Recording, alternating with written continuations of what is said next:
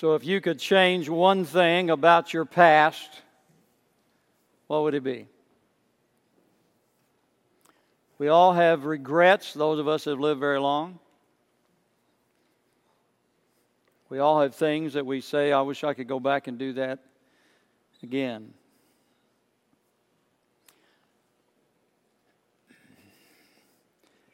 Here's the good news.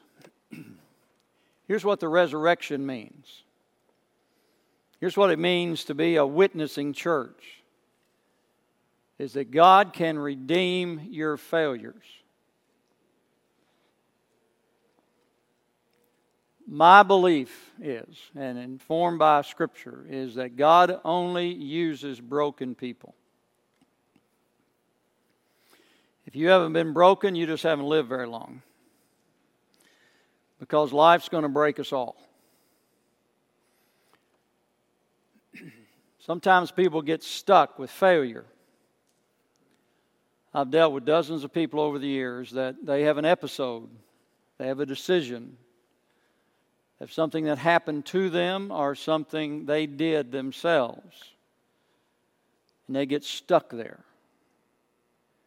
And they don't allow God to they will not allow God to redeem that failure. I guarantee you in the life of Peter, if he could go back and do it again, he would change denying Jesus. So turn with me to Luke chapter 22. We're going to start there. We're going to get into Acts here in a moment. But Peter, was one of the first disciples called by Jesus. Peter was impetuous. He was full of himself, arrogant, reactionary. And there were good qualities in that. He was one of the first ones to recognize, to confess Jesus as the Christ in Matthew chapter 16. Who do people say that I am? And Peter said, you're the Christ, the Son of the living God. A lot of good qualities about Peter. But Peter was so full of himself that God had to break him before he could use him mightily. I've known a lot of preachers over the years, and all of the good ones that I know have been broken. So as your search committee is out looking for a pastor, don't expect somebody perfect. There's nobody perfect.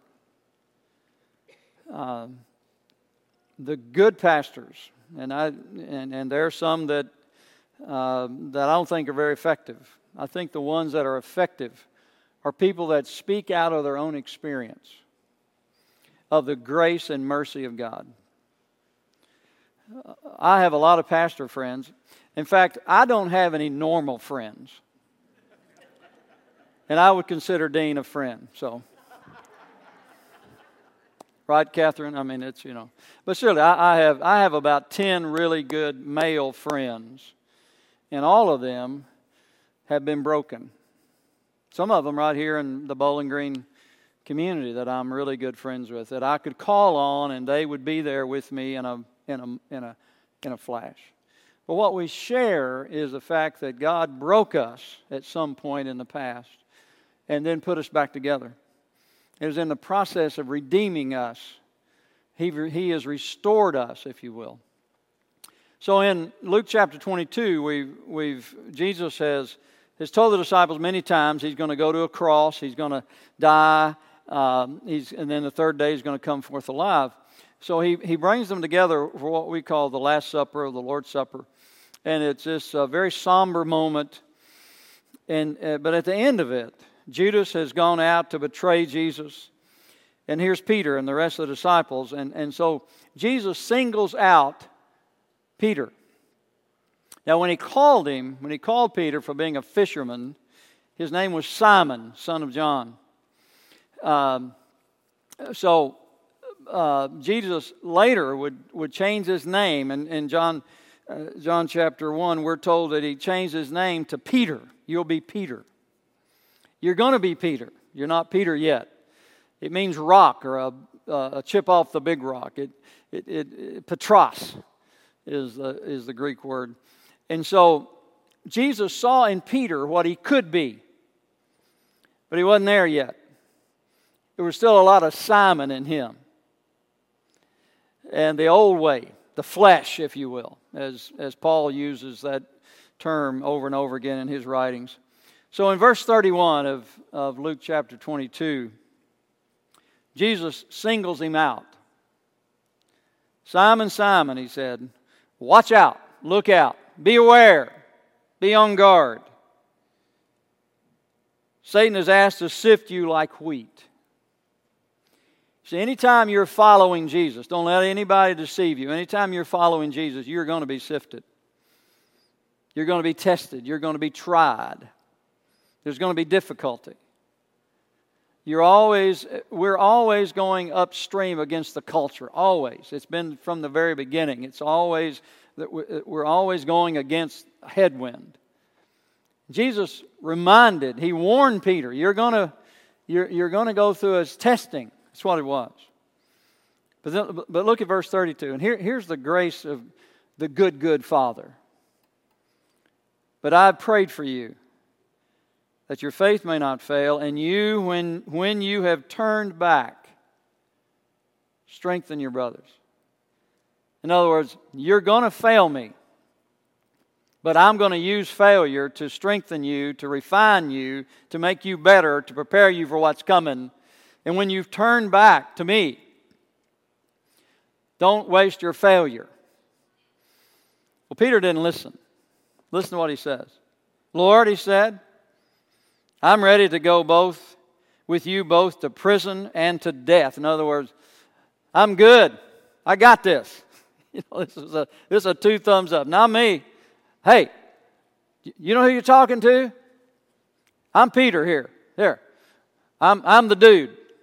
I got this. And boy, I tell you, anytime I've been around a pastor that was the dude, he's in trouble. Anytime you think you're above it, anytime you think you're immune, you're in trouble. I talked to pastors all across this convention, and that's part of what I did for 12 years at Lifeway, was talk to them about guarding themselves. Guarding their heart, guarding their family, guarding their mind, what they see, what they read, where they go, who they're with. Because Satan's trying to sift all of us. Wants to confuse us, and he wants us to live on the wrong side of the cross. He wants us to live on the failure side. And Peter said, I'm good. And so Jesus said, I tell you, Peter. He does call him Peter in this first time. First it was Simon, and now he said, I'll tell you, Peter. And he said, you think you're good? I'm going to tell you listen to what he says. The rooster will not crow today until you deny 3 times that you know me. He told him ahead of time he was going to fail. He did it anyway. Why? Because he was so full of himself. He was so sure of himself. He thought he had it all together. I'm telling you, if we got it all together, then the cross is for nothing. The resurrection doesn't mean anything. If you and I are good, if we don't need anything, if we don't need anybody, if we don't need God, if we don't need to be redeemed, then why are we here? It's because we're broken, sinful people. Because we're self-centered people. Because there's too many times in our lives we've done this. We're good. I got this. Got this. And Jesus said right then, you need to know, that's the temptation of Satan. To think that you don't need God. And so what happened was that it just as Jesus said. We get down here to verse 54. They seized him, that is Jesus, led him away and brought him into the high priest's house. Meanwhile, Peter was following at a distance. They lit a fire in the middle of the courtyard and sat down together, and Peter sat among them. John's gospel tells us that they laid, in John chapter 18, says they laid a charcoal fire. Now, that's significant. We'll get to that in a moment. They laid a fire, and Peter was warming himself among the fire. And when a servant saw him sitting in the firelight and looked directly at him, she said, "This man was with him too," but he denied it. "Woman, I don't know him." That's one. A little while later, someone else saw him and said, "You're one of them too." "Man, I'm not," Peter said. That's two. You'd think Peter could count. You would think he would think, oh, I already done that twice. Jesus said 3 times, I'm going to keep my mouth shut. But he was so full of himself and afraid, overwhelmed, bewildered. Jesus had been arrested. He had gone from this Lord's Supper time, and all these miracles he'd seen, and now he'd seen Jesus taken away. He's overwhelmed. He's bewildered. He said about an hour later, another kept insisting, this man was certainly with him since he's also a Galilean. And Peter said, man, I don't know what you're talking about. And immediately, while he was still speaking, a rooster crowed. The Lord turned and looked at Peter. So Peter remembered the word of the Lord, how he had said to him, before the rooster crows today, you will deny me 3 times. And he went outside and wept bitterly. Terrible. Broken, failure, had done just exactly what Jesus had said. But here's the good news of the gospel. Here's the good news of the resurrection. Failure is not God's final word. It's just not. If that was true, then the cross and the resurrection don't mean anything. See, some of us, some of you listening and some of you here today are living on the wrong side of the cross. You're living on the dead side, on the failure side of the cross. And you've made bad decisions. You've had decisions imposed upon you. You've done some things that you're not proud of. You're still living with shame and guilt. And there's nothing wrong with shame and guilt as long as you don't live there forever. Shame and guilt will drive you to your knees and drive you to God and drive you to repentance. We leave Peter here. We leave Peter at the end of this episode, and he's a broken man. But Jesus saw beyond his brokenness, and he sees beyond yours as well. Now let's turn to Acts chapter 2. In Acts chapter 1, that Jesus gives an early church, and we'll talk more about this next week. He gives the church their marching orders. They're to go and be witnesses. And a witness is someone who is someone who has experienced something for themselves. They've seen it themselves. It's not hearsay. It's not secondhand. A witness is a first-hand person. I've seen this for myself. I saw it myself. And so Jesus, the risen Christ, has appeared to them with many convincing proofs for 40 days. And then at the end of those 40 days, he's getting ready to ascend back to the Father, and he gives the church the marching orders. You shall be my witnesses. Verse 7. It's not for you to know the times or the periods, Acts chapter 1. By the Father is set by his own authority, but you will receive power when the Holy Spirit has come upon you, and you will be my witnesses in Jerusalem and all Judea and Samaria and to the ends of the earth. So he gives them these marching orders. They're to be witnesses. And don't you know, Peter was one of those. And so the Holy Spirit did fall upon them in Acts chapter 2, and their whole lives were changed. And then Peter stands up and gives his first sermon. And he quotes the prophet Joel, and then verse 22, it says, men of Israel, listen to these words. This is Peter now. The Peter who has failed Jesus, who is broken. He stands and preaches the first sermon of the early church. Jesus, this Jesus, this present reality Jesus, this living Christ, this Jesus the Nazarene was a man pointed out to you by God with miracles, wonders, and signs that God did among you through him, just as you yourselves know. Though he was delivered up according to God's determined plan and foreknowledge, you used lawless people to nail him to a cross and kill him. He's talking to the very people that cried out for Jesus to be crucified. He's offering them forgiveness. Now, that's a gracious God. That's a good, good Father that will offer forgiveness to people that killed his Son. We talked last week. Who killed Jesus? You and I did. We nailed Jesus to a cross. It was us. It was our sin. He said, but God raised him up, ending the pains of death, because it was not possible for him to be held by it. And then he says in verse 32, God has resurrected this Jesus, this present reality Jesus. We are all witnesses of this.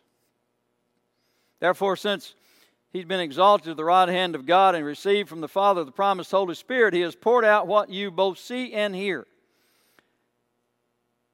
Therefore, verse 36, therefore, let all the house of Israel know with certainty that God has made this Jesus, whom you crucified, both Lord and Messiah. And when they heard it, they said, they were pierced to their heart and said to Peter and the rest of the apostles, brothers, what must we do? And Peter said, repent. Repent. Why? Because that's what he had done. See, what happened between the end of this episode, Luke 22, where Peter failed Jesus? What happened between then and now? What happened was that Peter met the risen Christ. Now let's turn to John's Gospel. And John tells us the story. We're told that in John's Gospel that Jesus, the resurrected Christ, had appeared to the women, and the women had gone and told the disciples, and Peter and John had run to the tomb and seen it for themselves. They had seen the empty tomb, and they had seen the burial clothes, as if Jesus had just vanished. The turban around his head was still there, and the shroud around his body was still there, and yet the body was gone. And Peter looked in, and John looked in, and it says they believed, but yet they weren't changed. At least Peter wasn't changed. Why do we know that? Well, Jesus appeared to them. He came to them in the upper room and showed himself to them and said to them, peace be to you. And as the Father has sent me, I also send you. And he said, receive the Holy Spirit. If you forgive the sins of any, they are forgiven. If you retain the sins of any, they are retained. But one of the 12, Thomas, the twin, was not with them when Jesus came. So the other disciples kept telling him, we have seen the Lord. But he said to them, if I don't see the mark of the nails in his hands, put my finger in the mark of the nails, and put my hand in his side, I will never believe. And 8 days later, what a gracious God we have. 8 days later, his disciples were indoors again, and Thomas was with them. And even though the doors were locked, Jesus came and stood among them and said, peace to you. And he said to Thomas, put your finger here and observe my hands. Reach out your hand and put it in my side. Do not be unbelieving, but believing. And Thomas responded to him, my Lord and my God. And Peter saw all that. But wasn't enough. You see, it's not enough to know about Jesus. It's not enough to believe in the resurrection. You've got to come to know Him. You've got to experience His redemption yourself. And the only way that happens is when you admit you're broken. When you're a sinner. You see, when these people heard the preaching of Peter, when they heard what had happened, that they'd crucified Jesus and that He was alive and that He had filled these people with the Holy Spirit and their lives were changed, they said, what must we do? And Peter said, you got to repent. And that's part of brokenness.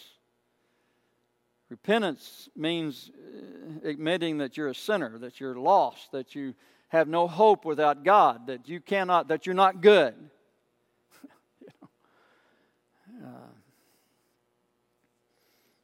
So in John chapter 20, Peter saw all that. The risen Christ came to him and spoke truth to them, told them He's going to send them out. Thomas wasn't with them. 8 days later, Jesus shows up. How do we know Peter wasn't changed yet? When we get to John chapter 21, here's what it says. After this, verse 1, after this, Jesus revealed Himself again to the disciples by the Sea of Tiberias, and He revealed Himself in this way. Simon Peter, Thomas, called the twin, Nathanael from Cana of Galilee, Zebedee's sons, James and John, and 2 others of the disciples were together, and Peter said, I'm going fishing. So how do we know Peter isn't changed yet? How do we know he hasn't been redeemed yet? How do we know he hasn't been restored? Because he wants to go back to his old way of life. Jesus had called him from fishing for fish to fish for men. And in Peter's mind, he thought, I have failed so miserably, Jesus can never use me. So he was just going back home. And he believed in the resurrection. But his life was not yet changed. You see, here's what the resurrection means. That God doesn't want you to live in failure. He wants to redeem that failure. He wants to use the failure to His good and His glory, if you'll let Him.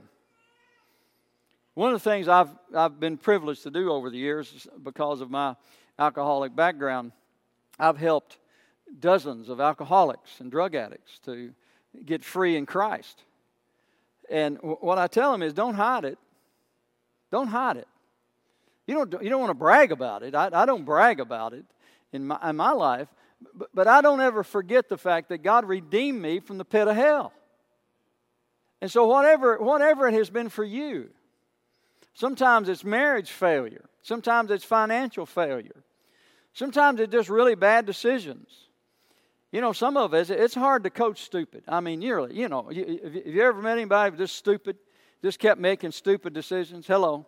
Some of you got kids and grandkids like that, right? You think it's as hard to coach stupid. But God can overcome even stupid if we'll let Him. Because we're all stupid in our own ways, in some ways. Donnie, you're not stupid. You're a bright guy. I can see in your marriage. You're a sharp guy. But God wants to take our brokenness, and He wants to redeem it. He told Peter, once you have turned, strengthen your brothers. In other words, use your failure to help other people. Cut them some slack. You see, some of you have got loved ones that you're expecting to be perfect. You got children or a spouse that has done something wrong. Maybe it's an in-law or an outlaw or somebody in your family that has failed in some way, and you want to continue to hold it against them. Well, all you got to do is read about Peter. Jesus said, Peter, you're going to fail me, but I want you to know I've prayed for you. So what do we do with folks like? We pray for them. We pray that God will use their brokenness to redeem them to see the light. Right? Hello. Are y'all getting this? Dave, you getting this? Are you awake? All right. Good. Peter had not yet got it. And he thought Jesus was done with him. So I'm going fishing. I'm going back to what I was doing. But here's the good news. Jesus was waiting on him. Jesus was waiting on him. I was driving back to Lexington one night in my 1965 Chevelle. And I was in college at University of Kentucky. I was a junior in the School of Engineering.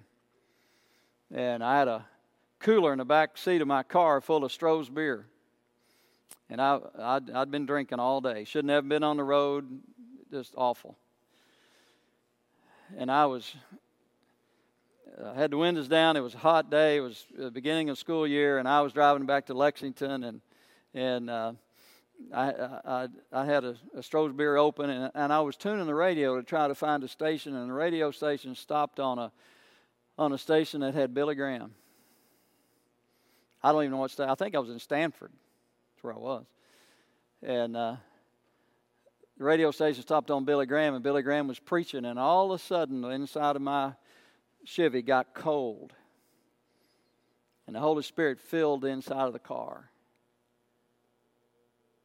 And the Holy Spirit said, that's what I want you to do right there.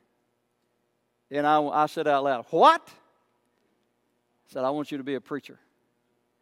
And I took my fist and I hit the dash of my car and said, I'll never do it. I'll never do it. And the coldness just left. But I'm going to tell you, the good news was God didn't leave me.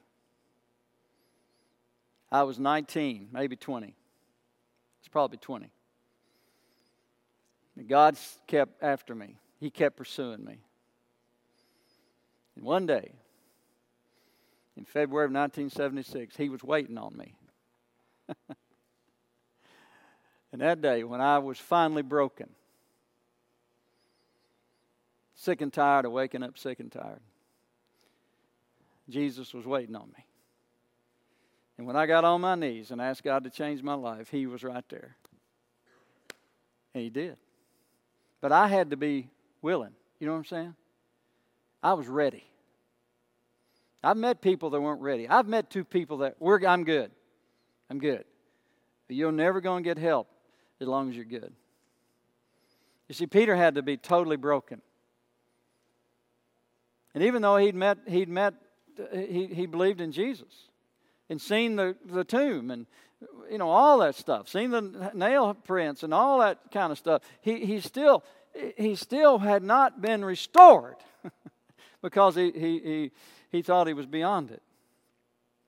But when we come to John 21, Peter's going fishing. So he goes back fishing, and what he finds out is Jesus is waiting on him. They go out fishing at night. They don't catch anything. And Jesus meets them. He asks them a question, have you caught any fish? They said, no, we haven't caught anything. He said, put the net on the other side of the boat. And they do, and they catch all these fish. Well, they come to realize that it's Jesus. So Peter gets out of the boat and comes to shore, and Jesus is waiting on him on the shore. He's waiting there. And he's laid a charcoal fire. Don't you know, every morning when Peter got up, and we heard this in Jerusalem, and we certainly heard it outside the environs of Jerusalem, out in Bethlehem and even north in Galilee, we heard roosters crowing. I got up one morning early in Jerusalem and heard a rooster crow in Jerusalem. Don't you know, every time Peter heard a rooster crow, he remembered his failure? Don't you know, every time he smelled a charcoal fire, he remembered his failure? Well, God is in the business of redeeming all of our bad memories. See, our problems is we get stuck in these ruts.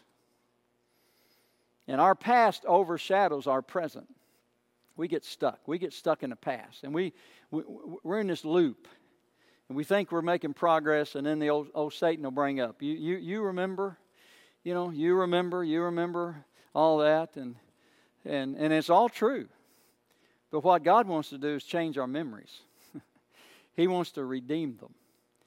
He wants to change the memories from the smells. He wants to change the memories from our failure. And that's what he did with Peter. He was waiting on Peter. He laid his charcoal fire, and he had some fish on it. And you can see the hands of Jesus. And so Jesus uses fire and charcoal fire, and he uses food, and he uses hands. He uses part of his redemption. And he says to Peter, listen to what he says to him. He says to him, when they'd eaten breakfast, Jesus said, he asked Simon Peter, Simon, son of John, do you love me more than these? These what? Well, it could have been the men he was with, but it could have been these memories. Do you love me more than your past? Do you love me more than fishing? Do you love me? And Peter said, yes, Lord, you know I love you. Feed my lambs, he said the second time. Simon, son of John, do you love me? Yes, Lord, you know that I love you. Twice. Jesus could have stopped right there, couldn't he? But he wanted the redemption to be complete. And he says to him the third time, he asked him the third time, Simon, son of John, do you love me? And Peter was grieved, and then he asked him the third time, do you love me? He said, Lord, you know everything. and it was a confession. Lord, you know everything about me. You know I failed you. But I love you. And Jesus said, feed my lambs. In other words, I ain't done with you yet, son. I love you. And I got a great plan for your life.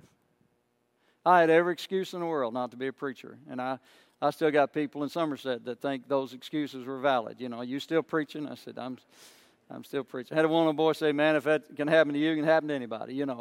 They're still amazed. I go back home, they're still shocked. I'm still shocked every time I stand to preach. But I'll tell you, God is a gracious God. And here's the good news. Peter was restored. Stood and preached his first sermon. 3,000 people got saved. You see, if you give your life to the Lord and let Him use your failure or the junk that you got, this junk you're hauling around, if you just bring Him your junk, then what God will do, you don't know what God's going to do. You don't know that through you that God may raise up the next Billy Graham. He may raise up some great missionary to send around the world. We may have another Annie Armstrong or Lottie Moon or somebody that literally has changed the world. So don't shortchange God. Just bring your life to Him just like you are. When I was evangelism director in Kentucky, I traveled the state for 7 years, and I was going to do some training in Hopkinsville on a Saturday night, and I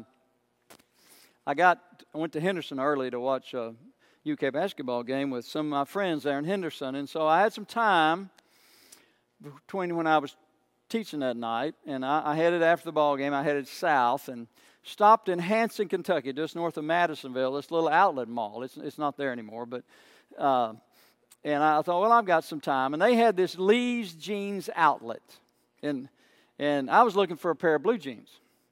Now I'm tight. I don't. I like bargains. I like to buy bargains. And so I stopped at this Lee's Jeans outlet, and I walked in the store, no kidding, on the back wall, there was this big sign that said Clarence. Now, that's my favorite guy. I love Clarence. Y'all know Clarence? I love Clarence. Any place I see Clarence, I'm attracted. Even I go into Walmart, it'll say Clarence, and I'll say, let's go meet Clarence, Trying to teach my granddaughters about Clarence, and they don't seem to get that deal, but anyway, I walked in the back of the store, and there was these round racks of jeans.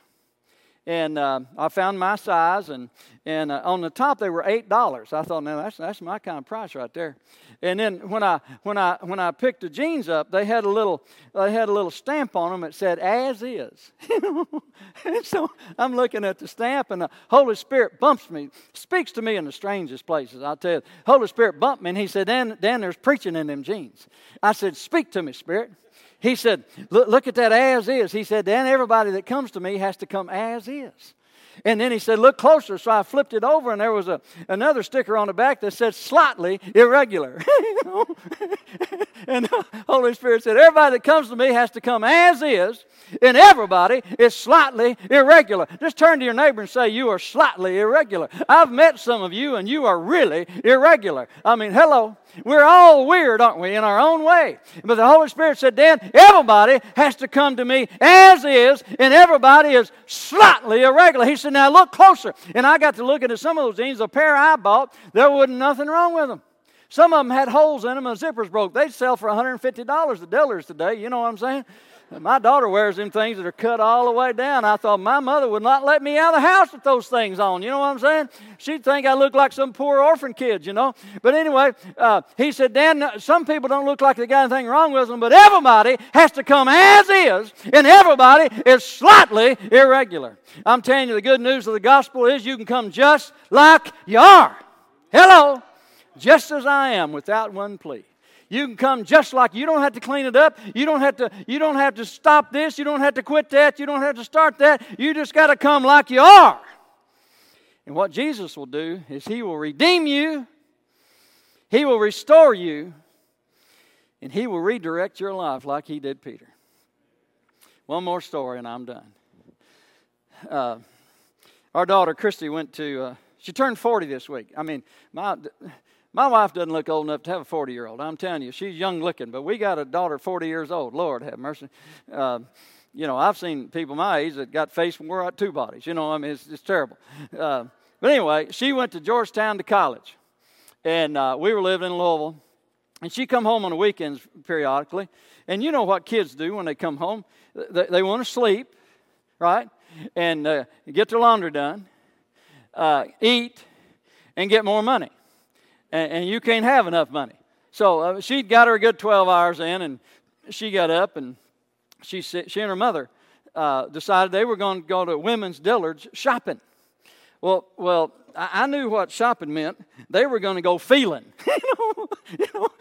Shopping to me is you go conquer the store. You know what you want. You go in, you get it at the lowest price, and you get out as quickly as possible. Well, they have this spiritual gift of shopping. It's an experience, right? And some of you women have that. Some of you men have it, probably. But I said, Christy said, well, go with us, Dad. And I thought, that wasn't even on my list. That was a -5. I thought, I'm going to work in the yard. And she said, no, Daddy, I'm not here very long. Come on and go with us. So I took me a golf magazine. And we got to Women's Dillard's, true story, and they said, sit here in the shoe department, Dad. They got chairs. So I sat there, and I read my golf magazine, 30 minutes. I'm thinking, they're done. Well, they hadn't got out of the shoes yet, I went and found them, and they said, "Oh, go back. We ain't even got where we're going yet. We's going to the purses," And Christy said, "Go back and sit down." So I made a circle and went by this cosmetic section called Origins. And there was a chalkboard sign. Here's what it had written on it: "Come inside and find out how to right yesterday's wrongs. Take care of today and make a plan for tomorrow." I thought, Lord have mercy, what are they selling? So I walked inside, walked up the counter, and I said, "What you sign about?" And that woman said, "Oh, that's an ad for a skin rejuvenation treatment." I said, "Give me a big bottle." I need some of that. And as I was walking out, the Holy Spirit bumped me again. He said, "Dan, there's preaching in that sign." I said, "Speak to me, Spirit." He said, "Dan, I got a soul rejuvenation treatment, and it's called salvation.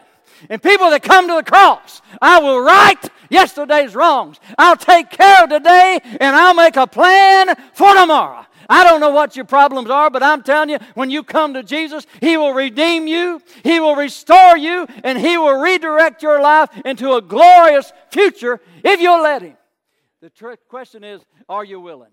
Don't let your failure be God's final word, because the cross and the resurrection tells us that life is beyond death, that there is life beyond your failure.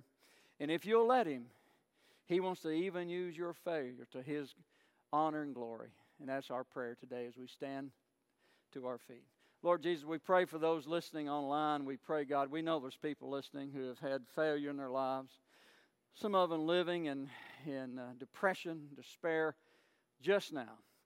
Even people here in this place. Lord, help us to know that the resurrection brings hope and life. That we have a good, good Father. And we can sing hallelujah. Because He lives, we can face tomorrow. Lord, thank You for redeeming my life, for restoring me, redirecting me into the glorious future You've had prepared. And I pray that for every person within my hearing. And we thank You in Jesus' name. Amen. Love to talk to you about that today.